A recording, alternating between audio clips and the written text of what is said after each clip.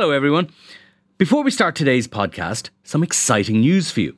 You can experience the Inside Politics podcast live in Dublin on May 16th when Hugh Linehan, Jennifer Bray and I will be joined by Cliff Young of Ipsos, one of America's top pollsters, to talk about the US election, our own local and European elections and much more. It's a breakfast event kicking off at 8 a.m. in Trinity College. If you'd like to attend, you can get tickets at irishtimes.com/events. That's irishtimes.com/events. I hope we see lots of you there. It's Wednesday, May the 1st, and you're very welcome to the Inside Politics podcast from the Irish Times. I'm Hugh Linehan. On this May Day, I'm joined by two Irish Times comrades, our political editor Pat Leahy and political correspondent Harry McGee. And later, we will be discussing the early rounds of this month's Euro and local elections. But first, Amanda Ferguson joins us to give us a northern perspective. Amanda Ferguson, we're nearly 2 weeks after the murder of Lyra McKee now. What's the situation politically in Derry, I suppose, particularly for Sarah, which is the political wing of the new IRA and the new IRA itself? Well, I think everybody was quite taken aback by the protest that Lyra McKee's friends staged outside the Junior McDaid house in Derry when they put the red palm prints, the handprints on the side of the building. I think that has been one of the most effective protests I've seen in a long time.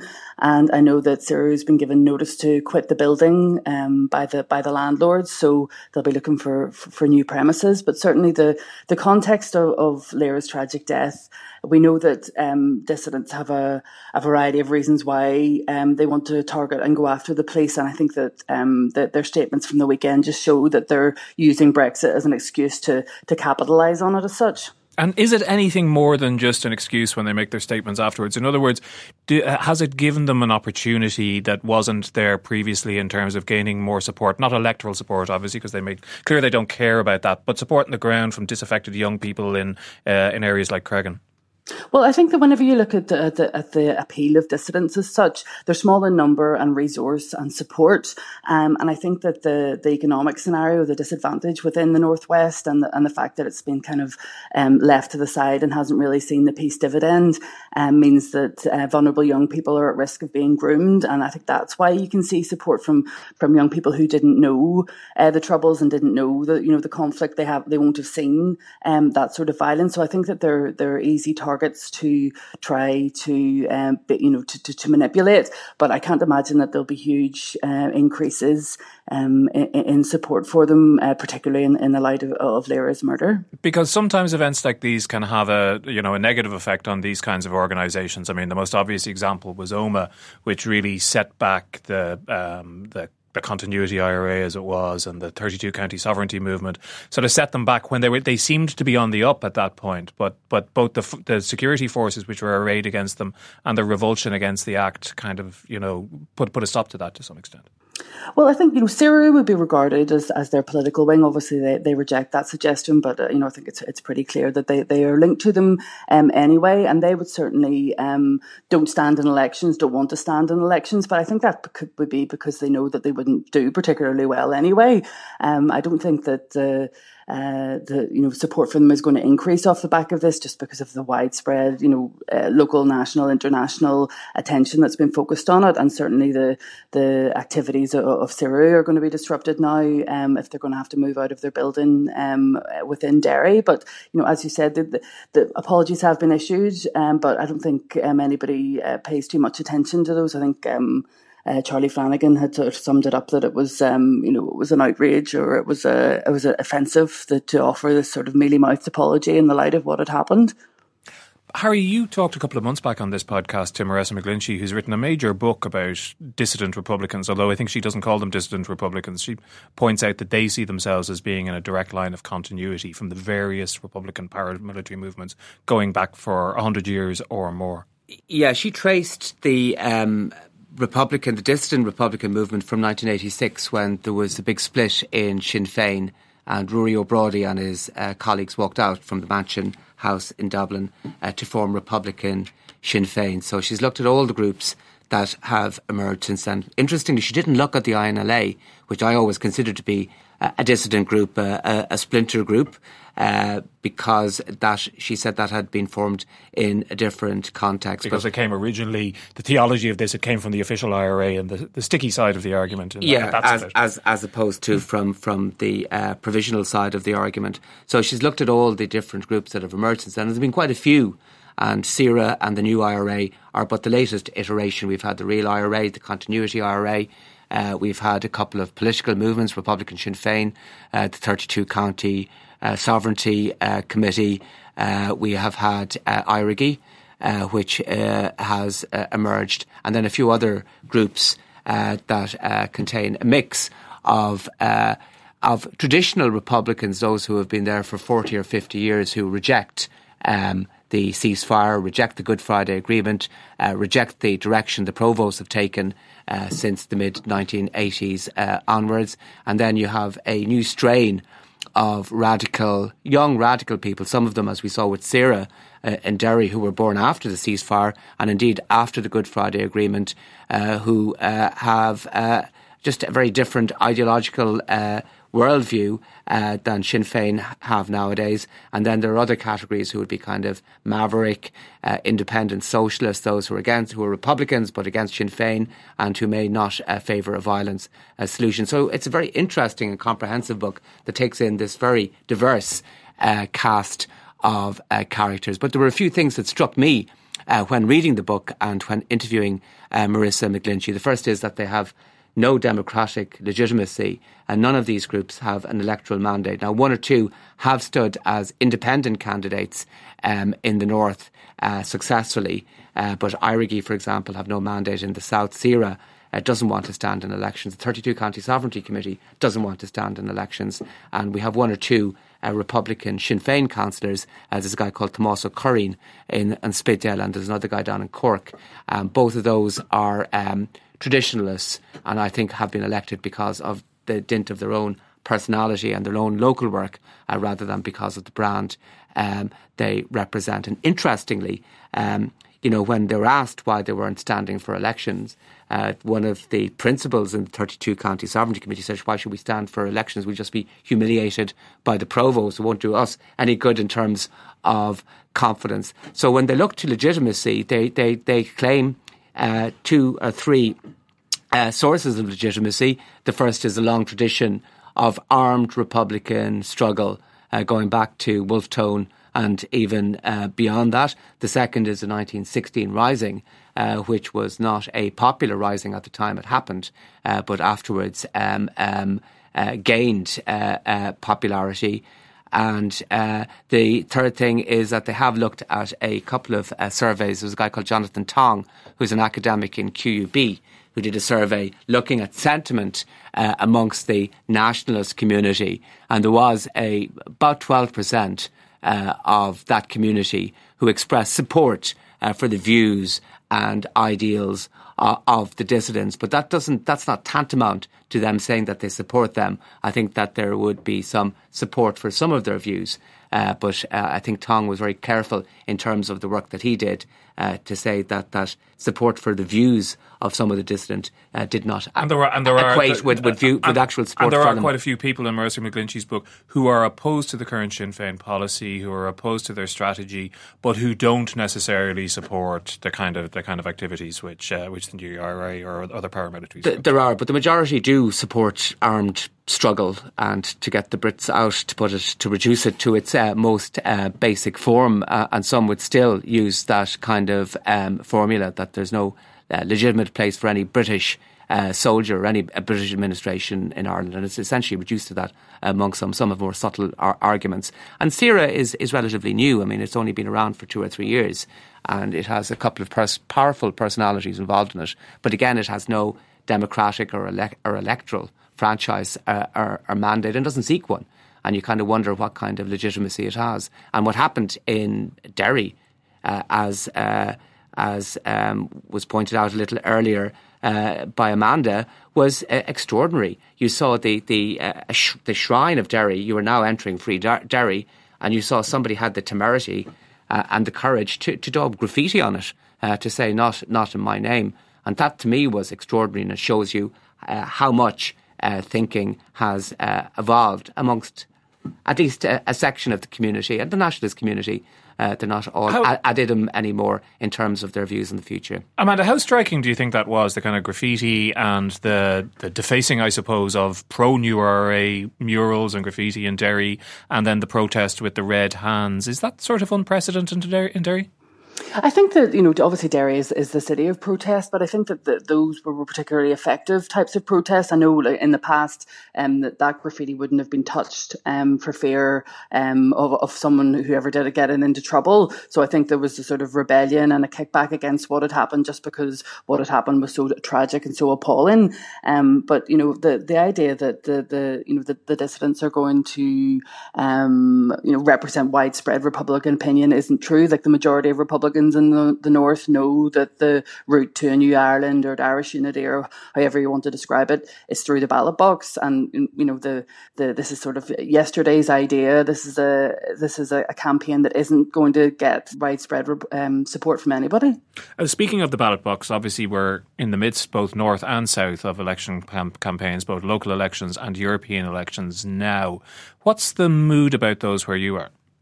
Oh, a decade in journalism has finally got to me. In terms of the talks to kickstart Stormont, I don't really hold out much hope. And regarding the council elections, I think it'll just be the same as usual, that the majority of the electorate row in behind the two main parties. It's so same old sectarian headcount, essentially.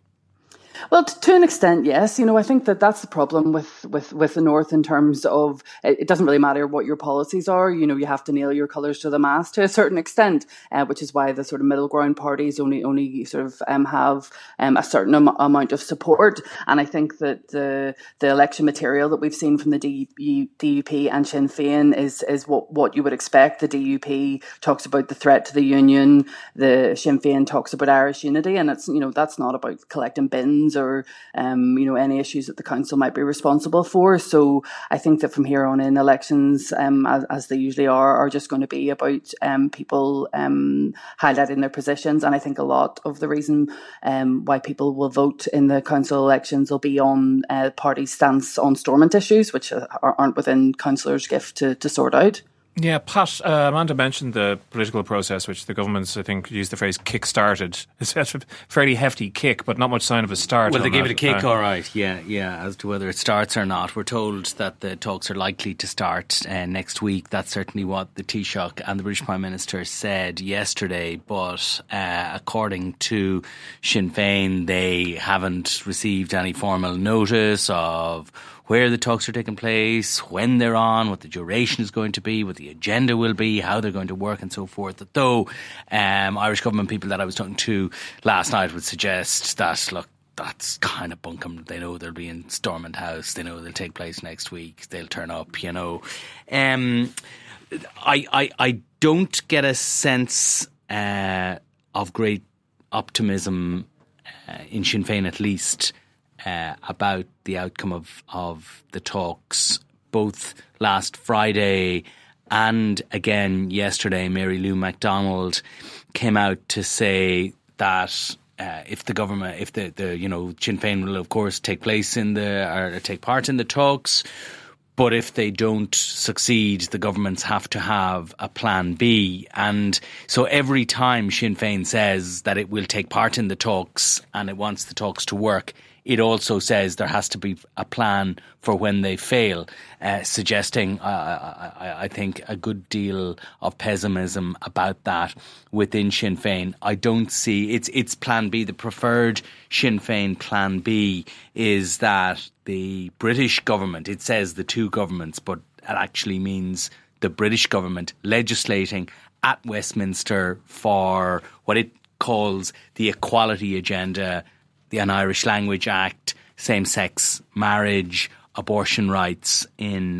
the North. Now, so Sinn Féin is looking for a direct rule on these issues. On those issues, yes, it is, and of course, Sinn Féin doesn't deny the irony of that. It could hardly. I made the point in a piece this morning that whatever you may say about that, it's not very self-determination-y. now, is it? But I think Sinn Féin accepts that. I think it's part of a sort of a framing exercise that the party wants to do to pin the blame on the DUP for lack of movement in the north. Amanda, I'll come back to you in a second on this, but I just want to push Pat on one point. What's in it for everybody in this? It seems to me that, first of all, the Irish government needs to be seen to be doing something, so they're doing this kickstart process without any great expectations of an outcome.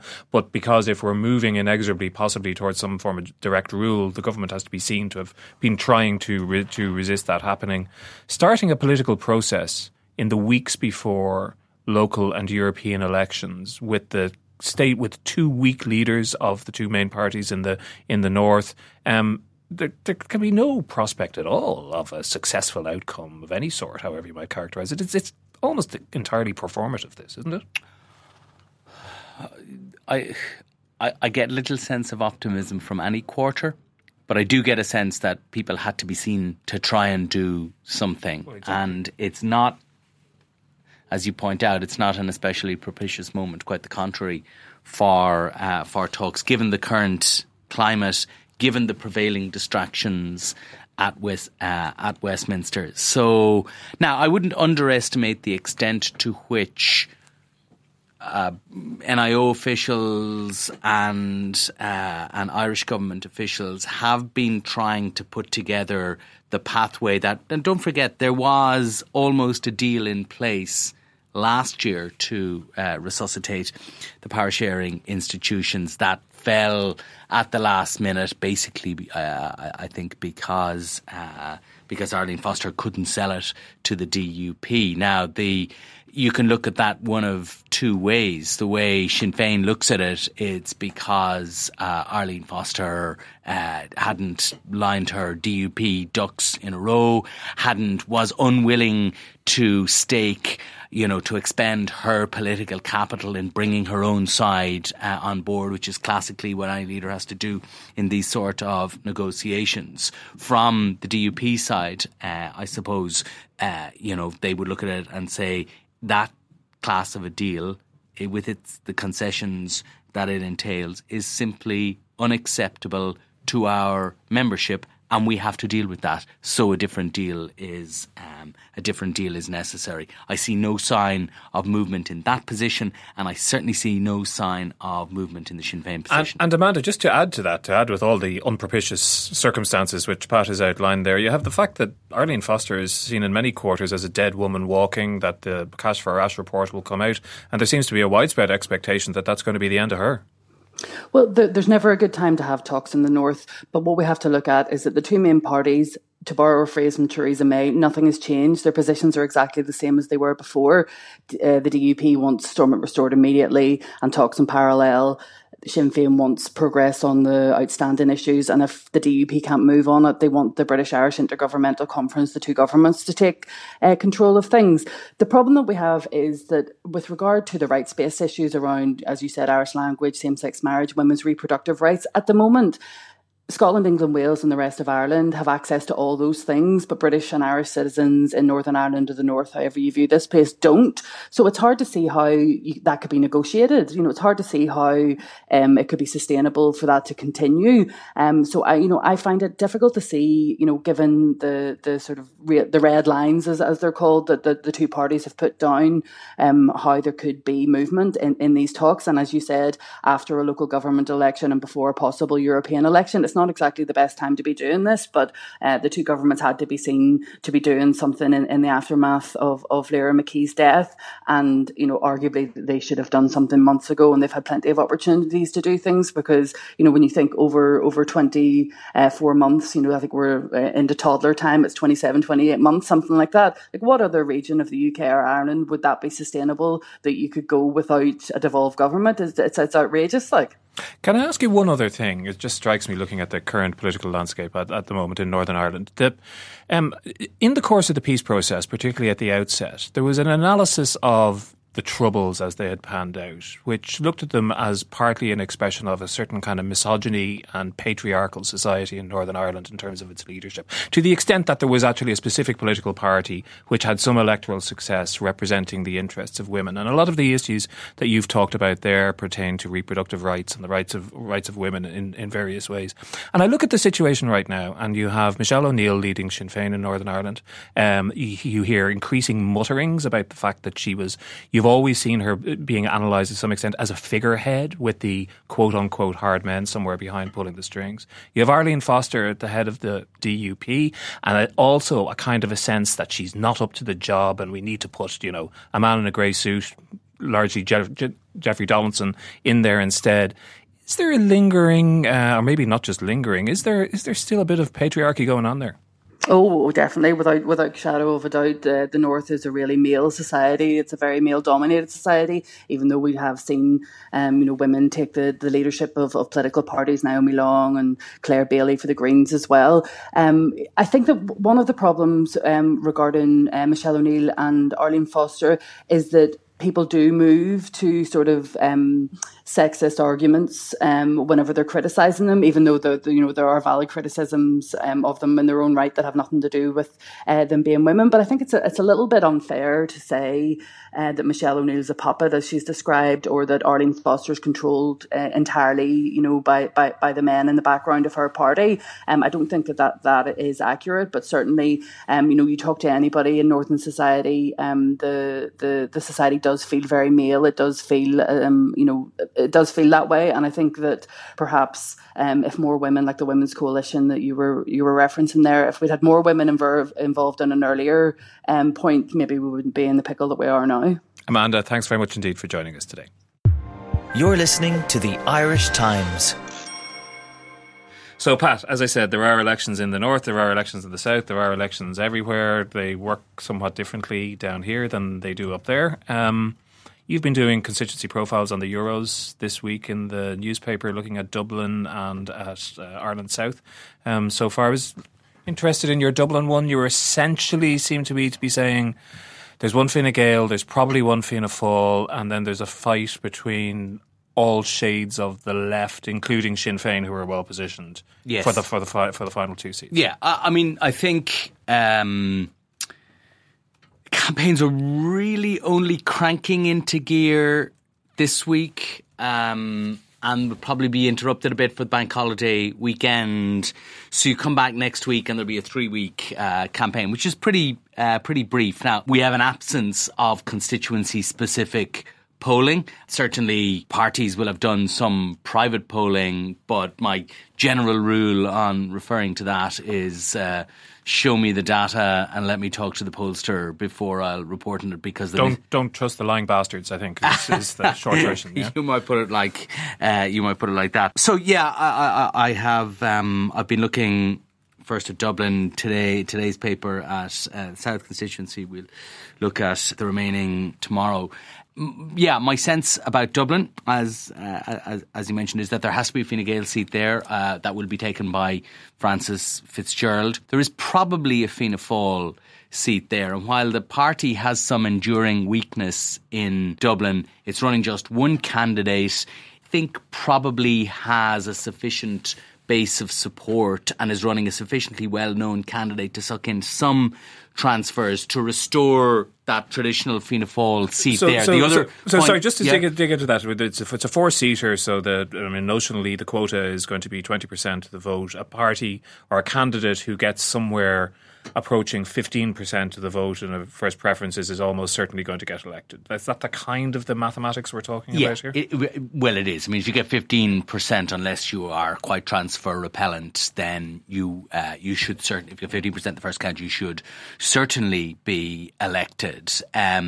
More interesting then when you get candidates on 10, 11, 12, 13% on the first count. Their goal then will be to just stay ahead of the other candidates in that bracket, stay alive in the race long enough, because there's, I think, 19 candidates in it. About half of them will be competitive and have votes to So being distribute. transfer friendly is absolutely crucial, and we know from previous elections that the Greens, for example, are more transfer friendly than some other small parties. Yeah, that's right. So last time, when it was only a 3-seater, Eamon Ryan almost got elected, and that was in 2014 at a time when, the Greens were still, I suppose, recovering from that very bruising time they had in government during the financial crisis.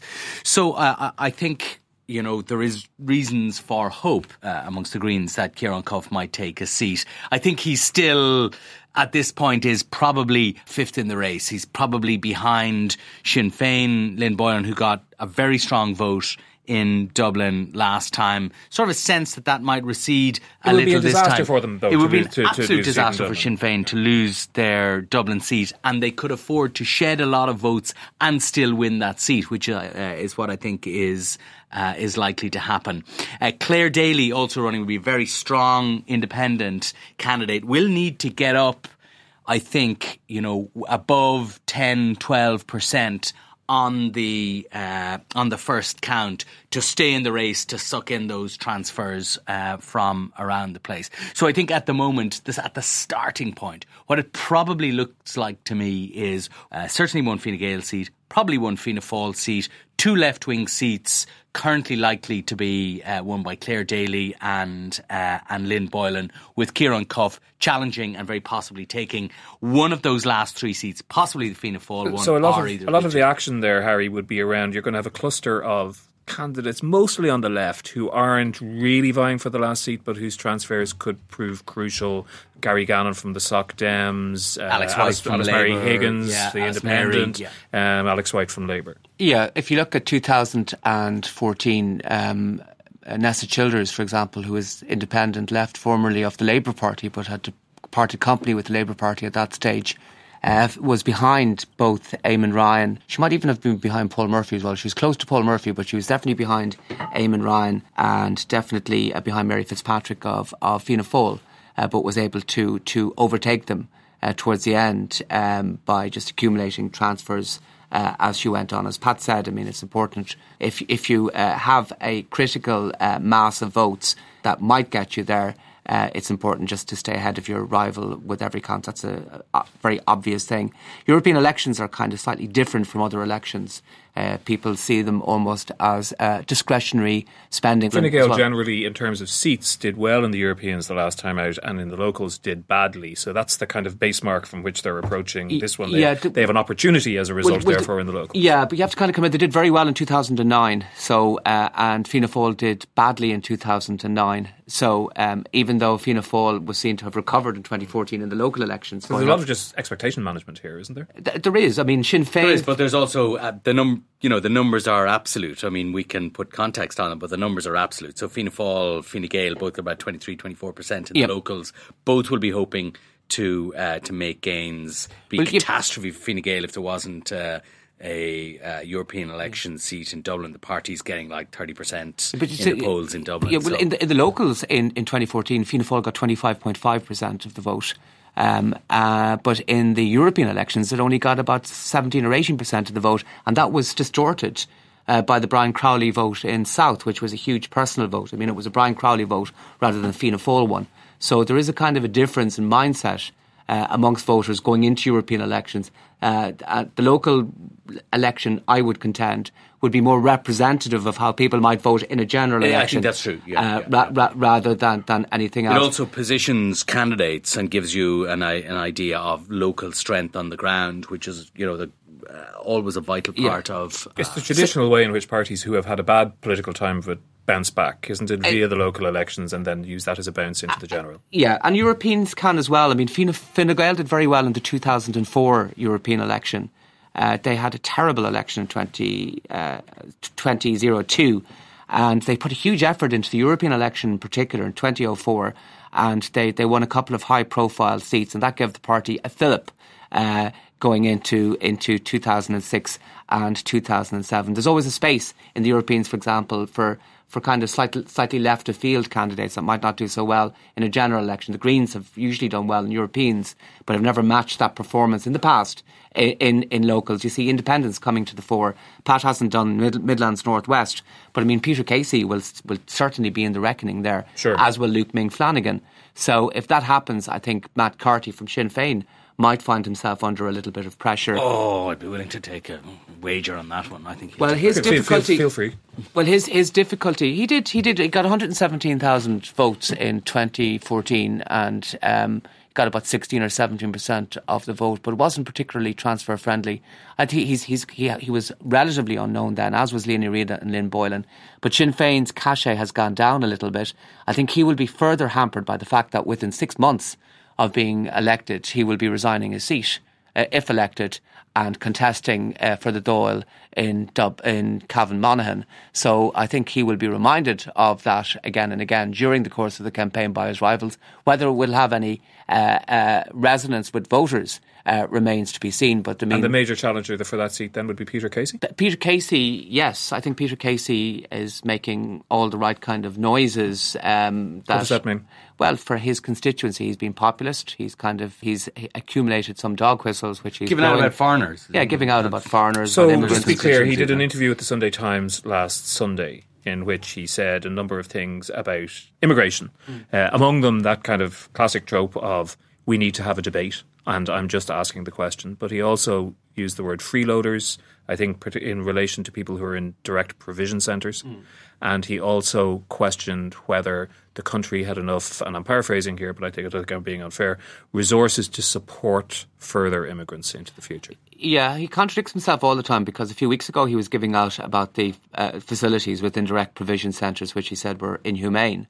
So 1 week he seems to be kind of campaigning for those poor souls who are in direct provision centres, and the next week he's describing them as freeloaders. So probably the more important point is a message has been sent to the electorate, and the question is going to be whether the electorate is receptive to that message. Yes. And this will be an indication of how receptive it is and what direction part of our politics may take. And we've discussed this idea in this studio before about how, you know, an anti-immigrant feeling that politicians all over Europe have tapped into, some of them have pandered to it, to what extent it exists in this country and to what extent it could become a political dynamic and therefore an attractive platform for a new political force or new political forces. And I think this campaign and the performance of Peter Casey, assuming he maintains this rhetoric throughout, which, as Harry says, he may be on something else. It is very incoherent. But we are well aware from other countries that incoherence is not a barrier to success. You know, in relation to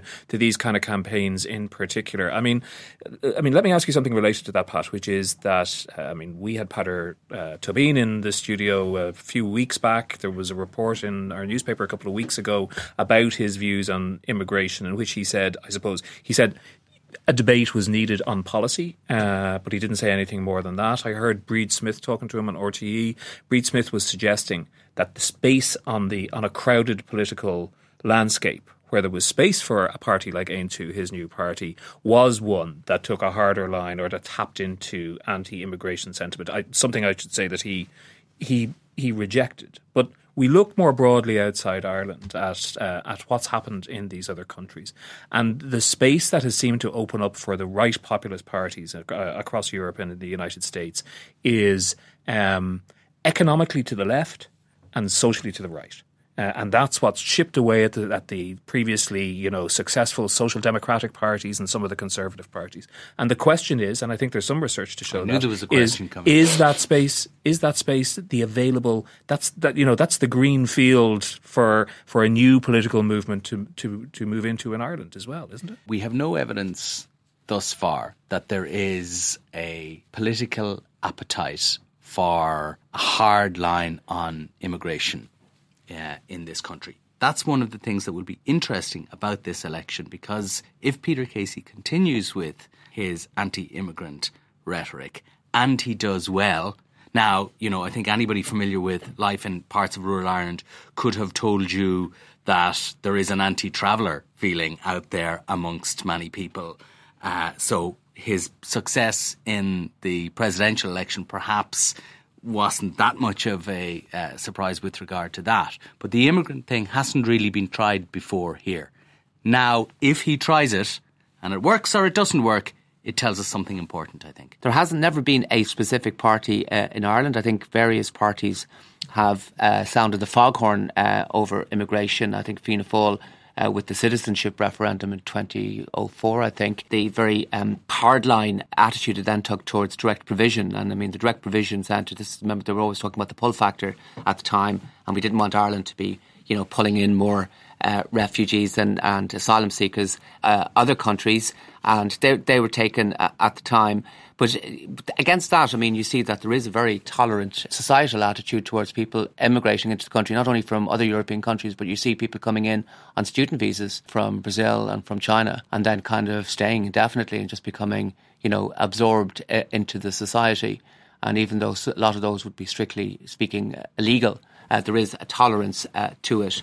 But parties have framed it in the same way that Peter Casey is framing it, that we can't afford it. They're talking about a housing crisis. I've heard Aintu talking about that. Where can we provide them with housing?